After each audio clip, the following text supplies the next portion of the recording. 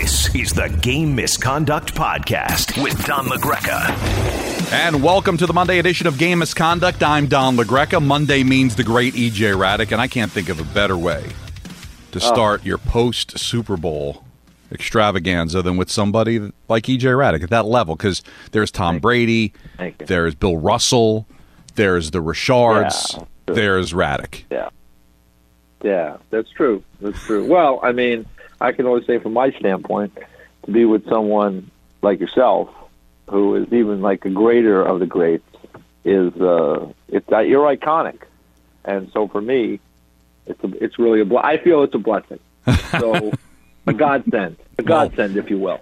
So after we made ourselves and the audience feel uncomfortable, I guess we'll dive into hockey as we can get right now officially into the other sports in the world. Now the football has come to an end, and it might have gotten lost in the shuffle. Two things. I thought that was a great game between the Capitals and the Flyers, just like a wide-open, fun game that I thought was a great appetizer to the Super Bowl.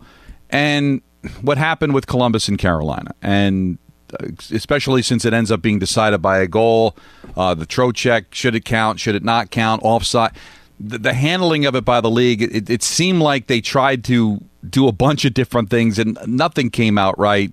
Why don't you just give us a synopsis of how you felt that whole thing went down yesterday afternoon? Well, I mean, just so the listeners understand what happened, there was a goal scored by the Hurricanes, and the Blue Jackets challenged it for offside, and indeed it was offside, but the mechanics of how it works between the officials and the replay staff in the building and then the people in Toronto, there was a miscommunication by the people in the building in terms of one of the people in the building looked at it and said, "That's a good goal." And apparently the official heard that, and they decided, okay, it's a good goal. They just told us it's a good goal.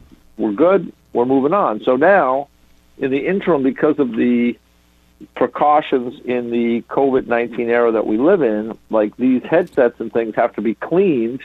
And when it was passed from one guy to the next guy was on, and it was like, oh, no, Toronto was like, they're saying, no, we got to look at this more, and like we think it might be offside. But meanwhile, the game has started again.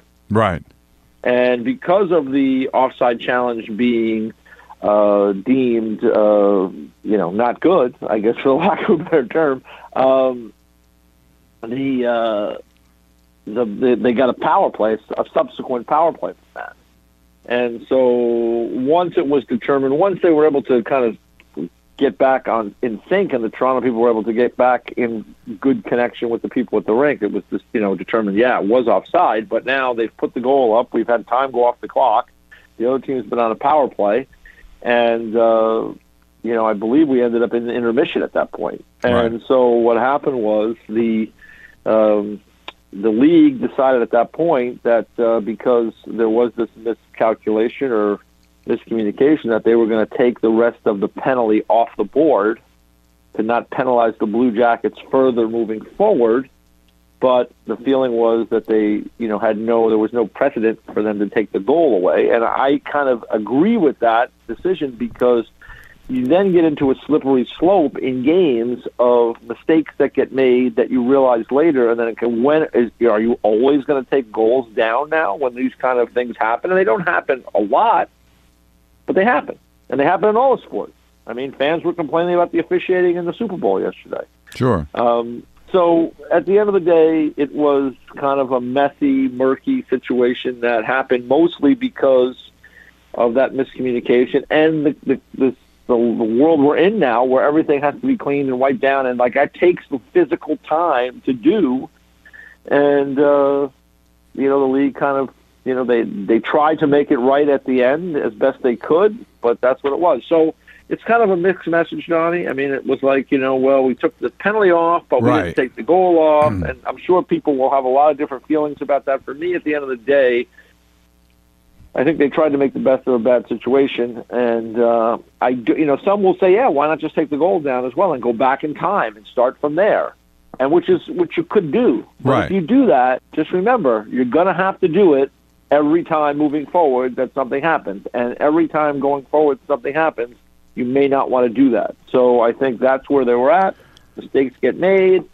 In this case, the Jackets lost the game by 1 goal. Many people will point to that. Hey, that's the difference. I look at it differently because there was still 20 minutes to play. And teams have the ability to kind of change the future. I mean, like, you don't want it to happen. But, again, we've seen bad calls in all of sports for all of our lives, and this was just a situation a review process that went bad. Well, there's the fallacy of the predetermined outcome. Like, because it was a 1-goal game that would decided it. But as you said, there's a whole period left to play, all right? But I guess my issue with it, EJ, is that it's also unprecedented to take the power play away.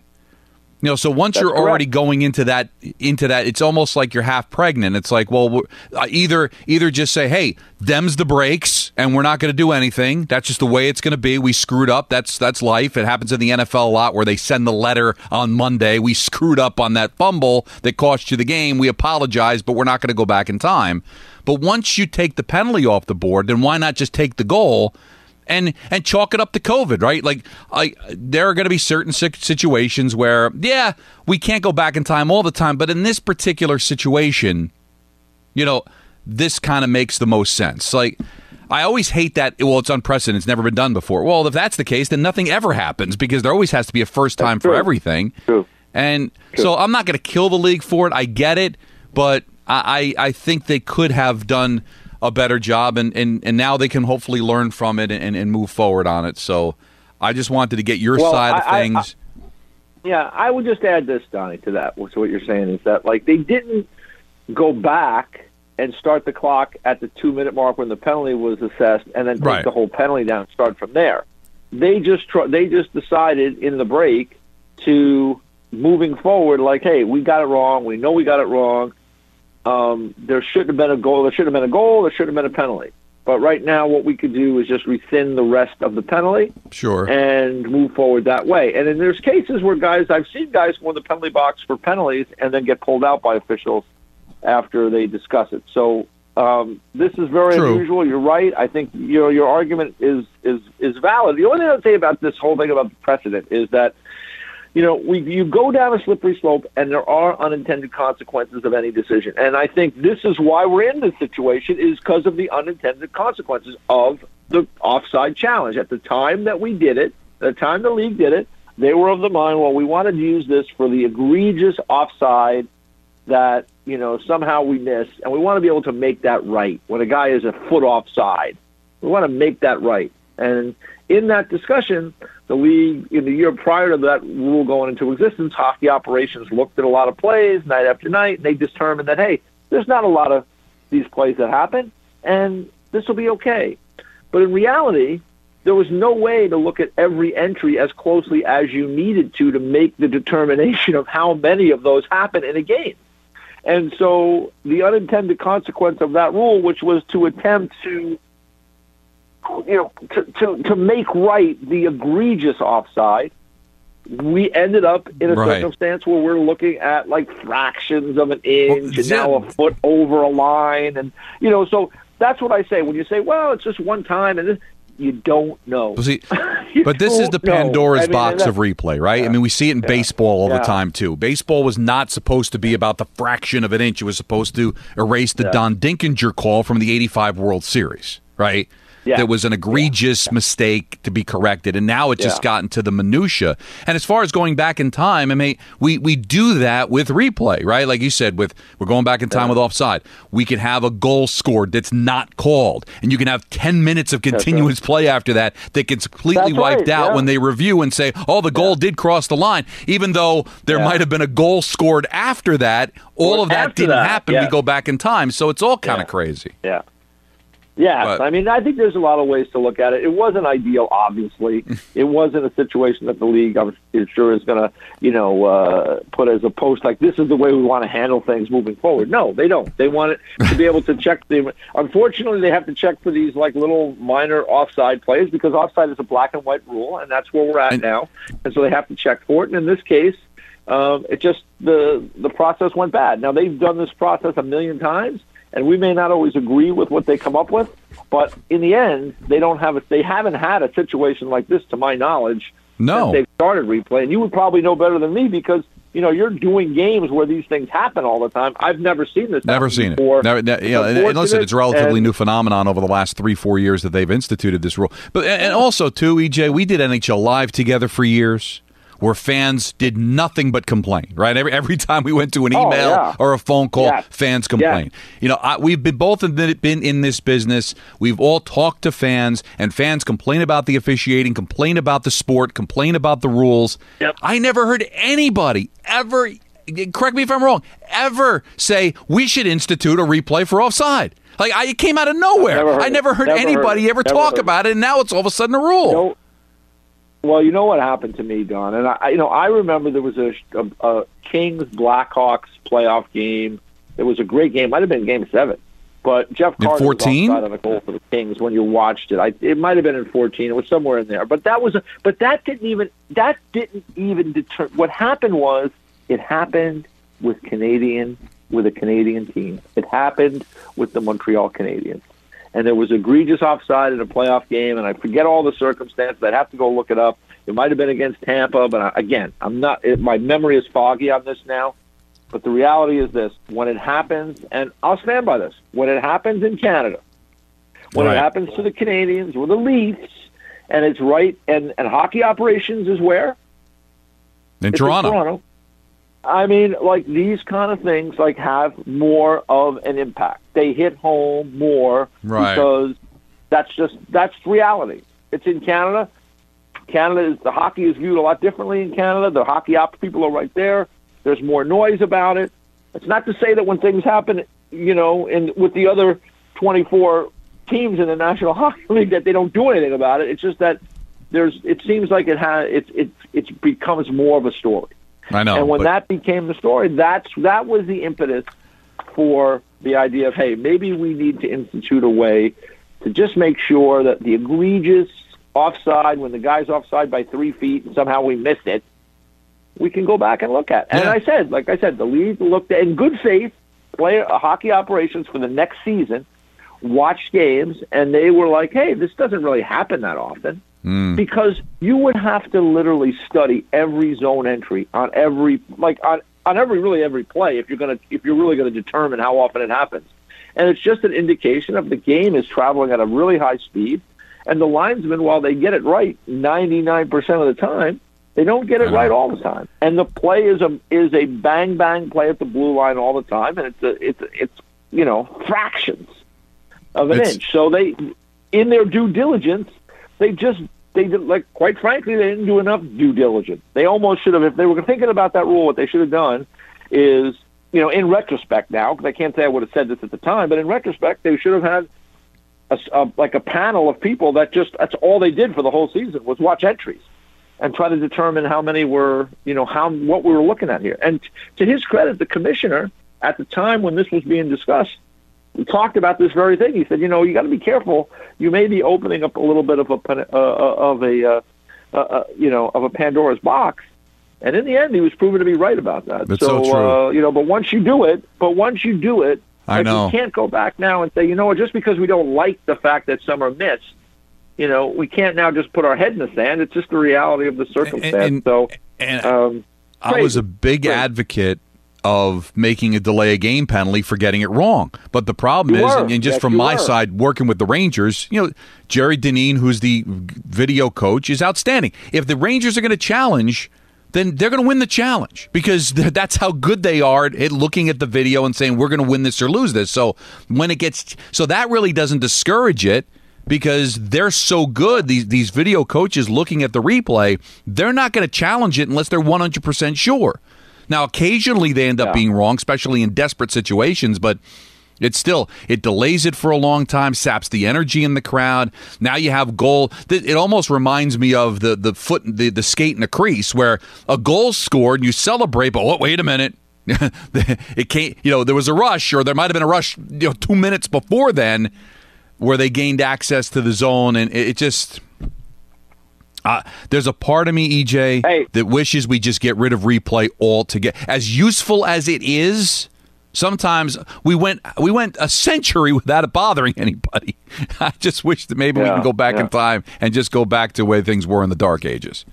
And listen, let me just give you just a follow-up, because while we've been talking here, I went and looked it up. It was Montreal Canadiens at home at the Bell Center against the Tampa Bay Lightning in, I believe it's game one of the playoffs in 2015, May 2nd, for fans who want to get really specific. Okay. And in that game, there was a goal where the Lightning were offside. I believe the game ended up going overtime. But, that was one that created a little bit of a stir. And, and Michel Therrien is the coach of the Canadiens at that time, and I'm just reading off the story now as I look back. He said, offside is black and white, unlike penalties, which are judgment calls. Losing a game on an offside, those things are not supposed to happen. So, this is what was being said after the game by the head coach of the Montreal Canadiens. And so, in a playoffs, in a game in Montreal, that's going to get people thinking at the league office, just because that's what I've seen in my whole career. If that happens, in Dallas on a Tuesday night during the regular season in the game between the Coyotes and the Stars, I don't know if it's going to generate as much buzz or interest at the league office in Toronto. But because it happens in a playoff game and it happens at the Bell Center, it's going to generate a little bit more interest. And that was, to me, when we really started hearing about the idea of using replay to mitigate against these type of things. And it was with the idea that, hey, when they're obvious, we should be able to go back and do it. The problem is, as we've come to learn, is they're not always so obvious. Yeah, well, that was a spirited discussion for sure, and I think we'll continue with that. Yes, it was. It was. Is Travis Green in trouble? Well, I'd have to think so. He's at the end of his contract, and his team is playing lousy, and it's a team I really liked last year a lot. And, yeah, they were great in the bubble. I'd say a couple. Yeah, they were. They were, but they had Markstrom there, and that was a big plus. And they had some other players that they've had to let go. And Jim Benning, the GM, I think he's done a terrific job rebuilding that thing over the last several years, and also rebuilding it around aging star players that you were not going to move. The Sedin twins were there during this rebuild where he was drafting and trying to find newer players. So it was a tricky rebuild. They weren't trading them for draft picks, and for prospects. And I think he's done a really good job. Now, he was up against it this year in terms of what he was going to do with his goaltending and with some other position players, because he's got a bunch of really talented young players in his group there. So he just felt like, hey, Demko was ready. We had drafted him. He played well in the bubble when we needed him to. We'll go out and we'll sign a veteran guy. It turned out to be Braden Holtby to come in as a 2. We'll fortify the position that way. And, we'll move forward, and we'll be able to have more cap room to pay the Quinn Hugheses and the Elias Pettersson. And, in the end, when you talk to the guys who do the deep dives into analytics, they talk about, high-end scoring chances and high-danger scoring chances. That, oh, my God. That Markstrom was a big difference maker for them last year. And, so that losing him, even though I don't think that Demko and Holtby are bad, I think those guys are fine. I think the bigger problem is that this team, on defense, they lost a couple players back there. You think Tanev is out of there now, and they have Nate Schmidt and they have Quinn Hughes, who are kind of smaller puck-moving guys, and they don't have those guys that the complementary pieces to be alongside of them to help those guys be successful. So you have a little less, the safety net of great goaltending is now a little less of a safety net, so you're giving up the odd goals there. You already kind of play a fast and loose game on defense, so you're still giving up chances. You're getting behind in games, and people get beat up in those situations. Guys just get worn down. This team has played the most games, I think, in the NHL right now. So, for me, you add all those things together. They played 15 games. That's more than anybody else right now. You add all those things together, and it's a real mess. And then Travis Green is in the final year of his contract. So they're 6-9. They're not out of it. They've beaten some good teams. They've beaten Montreal once in a shootout. They've beaten Edmonton. They've beaten Calgary. So I just think that they've got to look at their group and try to figure out better ways to go about their game plan based on the personnel they have right now. So it's going to be a challenge because, boy, they just seem, when they lose, boy, they get beat up in these games. They've given up far more goals than anyone else, giving up 60 goals. So they've got to figure that out. Yeah, Hockey Night in Canada outlined where they're almost dead last in every defensive category with the exception of the cycle, which they were like 11th. I don't know what that means, but like in the rush, defensive zone, like everything. When they get into the zone, I guess. I mean, listen, it's just been a struggle for them, and it's really amazing because, like I said, I really enjoyed watching them last year. They were a fun team to watch, and they have some really high end personnel in their group, and yet it's just. It's been a defensive nightmare for them so far this year. There's no question about that. Before we get to the tweets, when you look at Tom Brady, 7 Super Bowls, and so he's being compared to the Bill Russells and, the Henry and Rocket Richard and all, Yogi Berra, all the guys that won a bunch of championships. Yeah. But that's kind of unfair because, you go back to the original 6 era, you go back to the Celtics dynasty of, 10 championships in 11 years or whatever. Sport was much different. Fewer teams. Fewer teams, right. Fewer teams, fewer rounds, baseball, you won your league and you were instantly in the World Series, and now you got so many different rounds. So what impresses me about Brady is it's happening at a time where they've got a cap. There's not supposed to be dynasties. You're not supposed to win all the time. He's done it with a second team. So if you go over the last, 20, 25 years from hockey, like who would be in Brady's category? Would it be Messier? Would there be anybody else besides Messier? Messier is the name that comes right to mind immediately because he was able to win multiple cups with one team and then leave that team and go somewhere else and then win. And it was a team that had not won in a long time, right? Like the Tampa Bay Buccaneers were not viewed as an NFL powerhouse. No. So, so I would think Messier is the one that comes to mind for me immediately as someone that was a great player that had kind of the hardware of being a great player and then also won multiple championships. Like a guy like Joe Nieuwendyk, for example, won cups with 3 different franchises. Someone like Claude Lemieux won multiple cups with a couple of different franchises, right? He won with the Devils, he won with the Canadiens, he won with the Avalanche. So there's guys like that, but I don't know if they rise to the level of a Messier. No. Somebody who's been a league MVP and that type of player. How about this guy? I wouldn't put him in Messier's category, but I think he'd be right there a rung below, would be Niedermeyer. Yeah. Right? 3 championships with the Devils, goes to Anaheim. You know what? Yep. And it wasn't like he was a role player. I mean, he was significant to all 4 of the cups he won.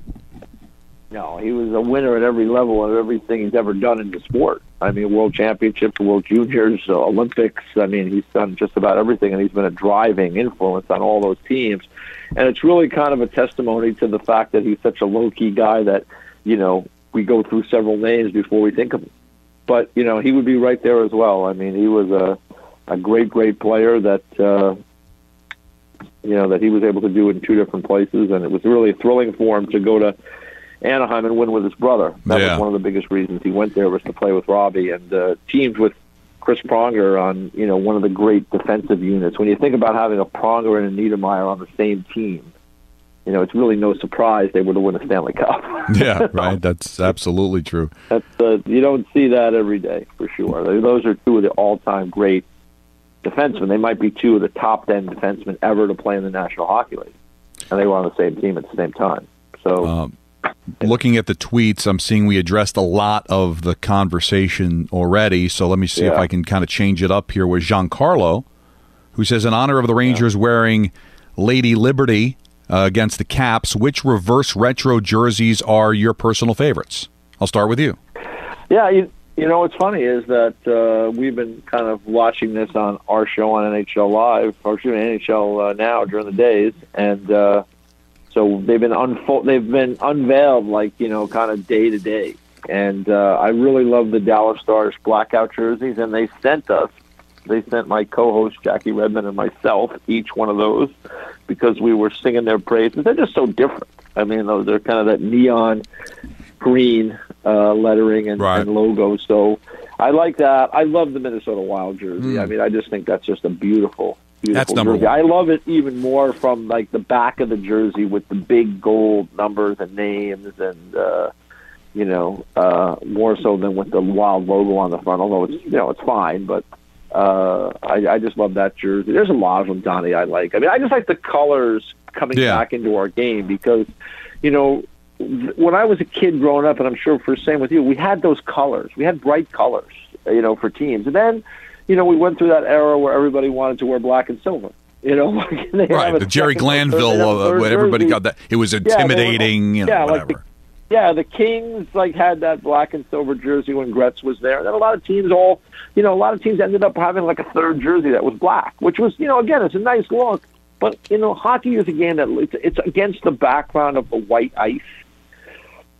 It's a game that, it's vibrant. And with different colors, I think it's great to have, bright red, Calgary with the bright red jerseys, and, Edmonton had the whites with the orange and the orange pants. I thought they were terrific. And it's just nice to see those kind of really bold colors again. So I like a bunch of them. And I think, the Ranger jersey, I like the gray kind of, even though it's not great for the broadcasters, some of these jerseys are really hard on the broadcasters, as you know. I don't have to tell you that. Well, the Leafs are the worst. I like the Leafs were very bad. There's no question. But I like the Rangers gray kind of outlining of the numbers there on the back of that jersey. That's a little bit of a different look than the old Lady Liberty jersey. It's a little different take on the same idea.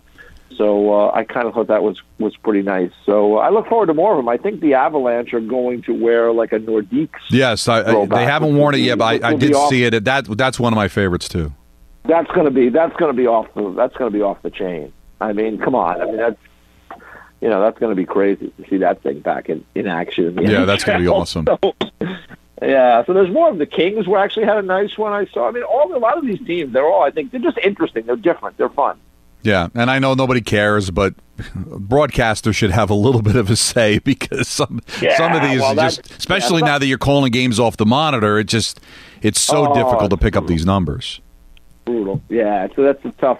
That is something I think for the benefit. That's why I like the Wild jersey, and kind of I like the Dallas jersey, is because you really can see the numbers and everything. It's Dallas jersey. It's just crazy. The numbers are in that kind of neon lime green. So, so it's hard to miss those numbers, but it's hard. You're right. And I think for fans at home, forget about the broadcasters. I mean, we're selling this game. Right. And if for fans at home are watching a fast-paced game and they can't figure out who has the puck or who guys are, that's problematic to me. Well, that's the point, is that you have announcers for a reason. They want to be able to pick up the who's doing what, and it's just between that and the fact that they keep the announcers, you guys, you're complaining. I'm talking about the fans.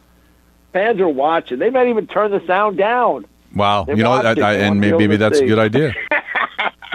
Maybe that's what you should do. So but since I'm in the mood to complain, some of these arenas are moving where I'm parallel to the goal line. So that kind of makes it difficult to call the game, but whatever. Yeah, I'm still getting in for free. There's no question that's true. But you're right. I mean, you guys have a job to do, and it would be. And again, I go back to this. Even if you don't care about that, a fan watching the game needs to be able to identify the players on television. No, there's no question. Especially in an age now where fans can't go to the games. So. Anyway. That's true, and they're really relying upon the broadcast.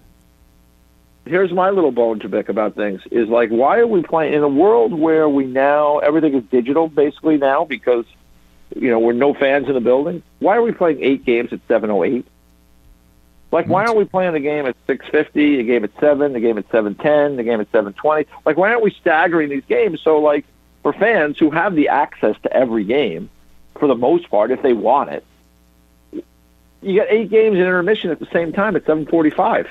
It's and I don't know what it is, EJ, whether it's just Murphy's Law or whatever, because for whatever reason, here in New York, the Rangers, Islanders, and Devils, might all be playing at 7:00. And it's crazy, when you're trying to flip around, they're all in commercial at the same time. How can all the games be at the same pace? So you don't get to see anything. Yeah. And I think there are a lot of people. You are absolutely right. There's no reason that it has to start at 7:08 when you don't have any fans in there. Start it at 6:50 or whatever. Stagger maybe 15 minutes later, just to stagger it so that if you've got 3 games, and they're all 1-goal games now. I mean, there was a I guess it was a couple of weeks ago where every game in the East either was in overtime or the shootout, right? Yeah. And so you want to see the end of these games. You like to see the overtimes, and if they're all overlapping each other, then that takes the fun out. It's a great point. Yeah, Well, I mean, when we get fans back in buildings, which we will hopefully very soon, but until we do, and it's a made-for-TV event, I mean, I don't even mind. They start some of these games at 5:30 in the afternoon. They've started a couple or 6 o'clock. Why not? Most people are. Listen. I know a lot of people still work and still travel, and there's, it's not an all, one size fits all kind of thing. But like in a world where a lot of people are working at home now, where people are available maybe to watch a game that starts at 6 o'clock, in a world also where people can bet on that game. Now you're bringing in people that maybe not going to watch a hockey game, but now all of a sudden, hey, there's a live sporting event on at 6 o'clock or 5:30. Oh, who's playing? Oh, okay, maybe I'm not going to bet this game.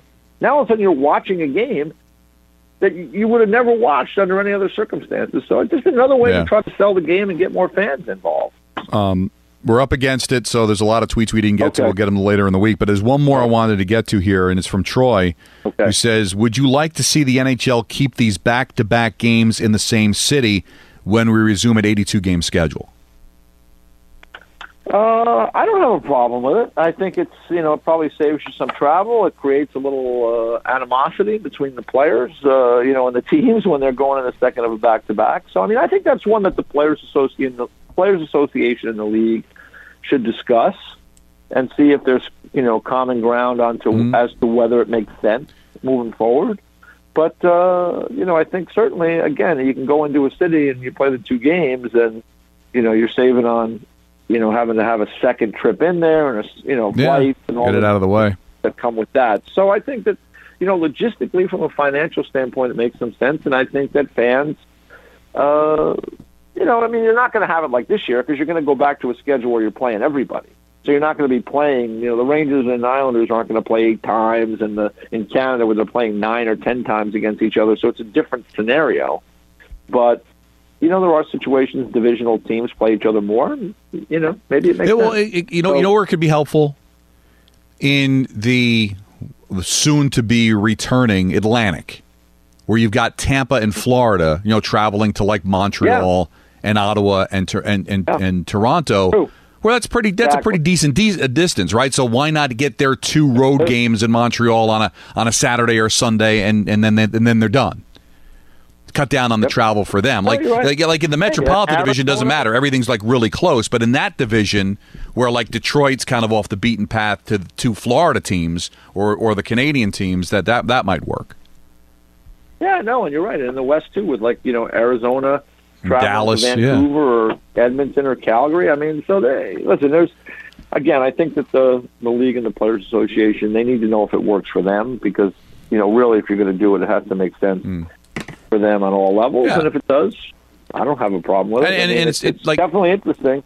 And it can be tough. Like Dallas is a place where the Mavericks also play there. So can they have 2 straight days to play hockey when you have other things going on, when concerts come back and the NBA team plays there? It might be very difficult to have like Madison Square Garden available back-to-back nights for hockey when the Knicks are there and Fish comes to town and Billy Joel's playing. And, so some arenas it might be very, very difficult, but I would think of like a place like Montreal where it's only the hockey team as far as sports are concerned, they might be able to work that out. Yeah. Again, all these things that we're seeing now that are different, they're all worth considering as to whether they would work in a more normal situation. Right. Here's the thing: is there money to be made from it? Then it's got a shot. There you go. That tells me you're an experienced man that's been around. That's right. But man, it's always a pleasure. Thank you so much for this, and we will talk to you next week. Thank you, Donnie. Always enjoy my chats with you, and have a great week, and we'll do it again soon. You got it. All right, well, that's the great E.J. Hradek. Always fun to talk to him and kind of get to as much as we can. We've got a bunch of games tonight, 6 in all. No postponements, which are nice. At 7 o'clock, Rangers and Islanders renew their rivalry. 3rd meeting this year between the 2 teams. and all three of them at Madison Square Garden. Hurricanes and the Blue Jackets will do it again tonight. Senators and the Oilers. And it looks like Mike Smith is going to make his debut with the Oilers for this season, coming back from injury. Canucks and the Maple Leafs again. I bet the over in that. At 8 o'clock, the Lightning and the Predators from Nashville, and also at 8 o'clock, the Coyotes and the Blues from St. Louis. All right, here's the situation. Usually we'd come back and do this on Wednesday, but Wednesday, I'm excited. I'm going to be calling the Ranger-Bruin game, and it's going to be at Madison Square Garden. It's going to be the first time I'm going to be at Madison Square Garden in over 11 months. The last time I was there was March 7th, the last home game for the Rangers before the pandemic hit. So there's testing I got to go through and all that, so it's going to be really difficult to do it on Wednesday. So when we come back on Thursday, we'll have lots to recap and get into on Thursday. That's when we'll return. So if you want to get in touch with me, the best way to do that is at Don LaGreca, hashtag Game Misconduct. Sorry we didn't get to a lot of the tweets, but we're up against it. We will talk to you again on Thursday. This was the Monday edition of Game Misconduct. This is the Game Misconduct Podcast with Don LaGreca.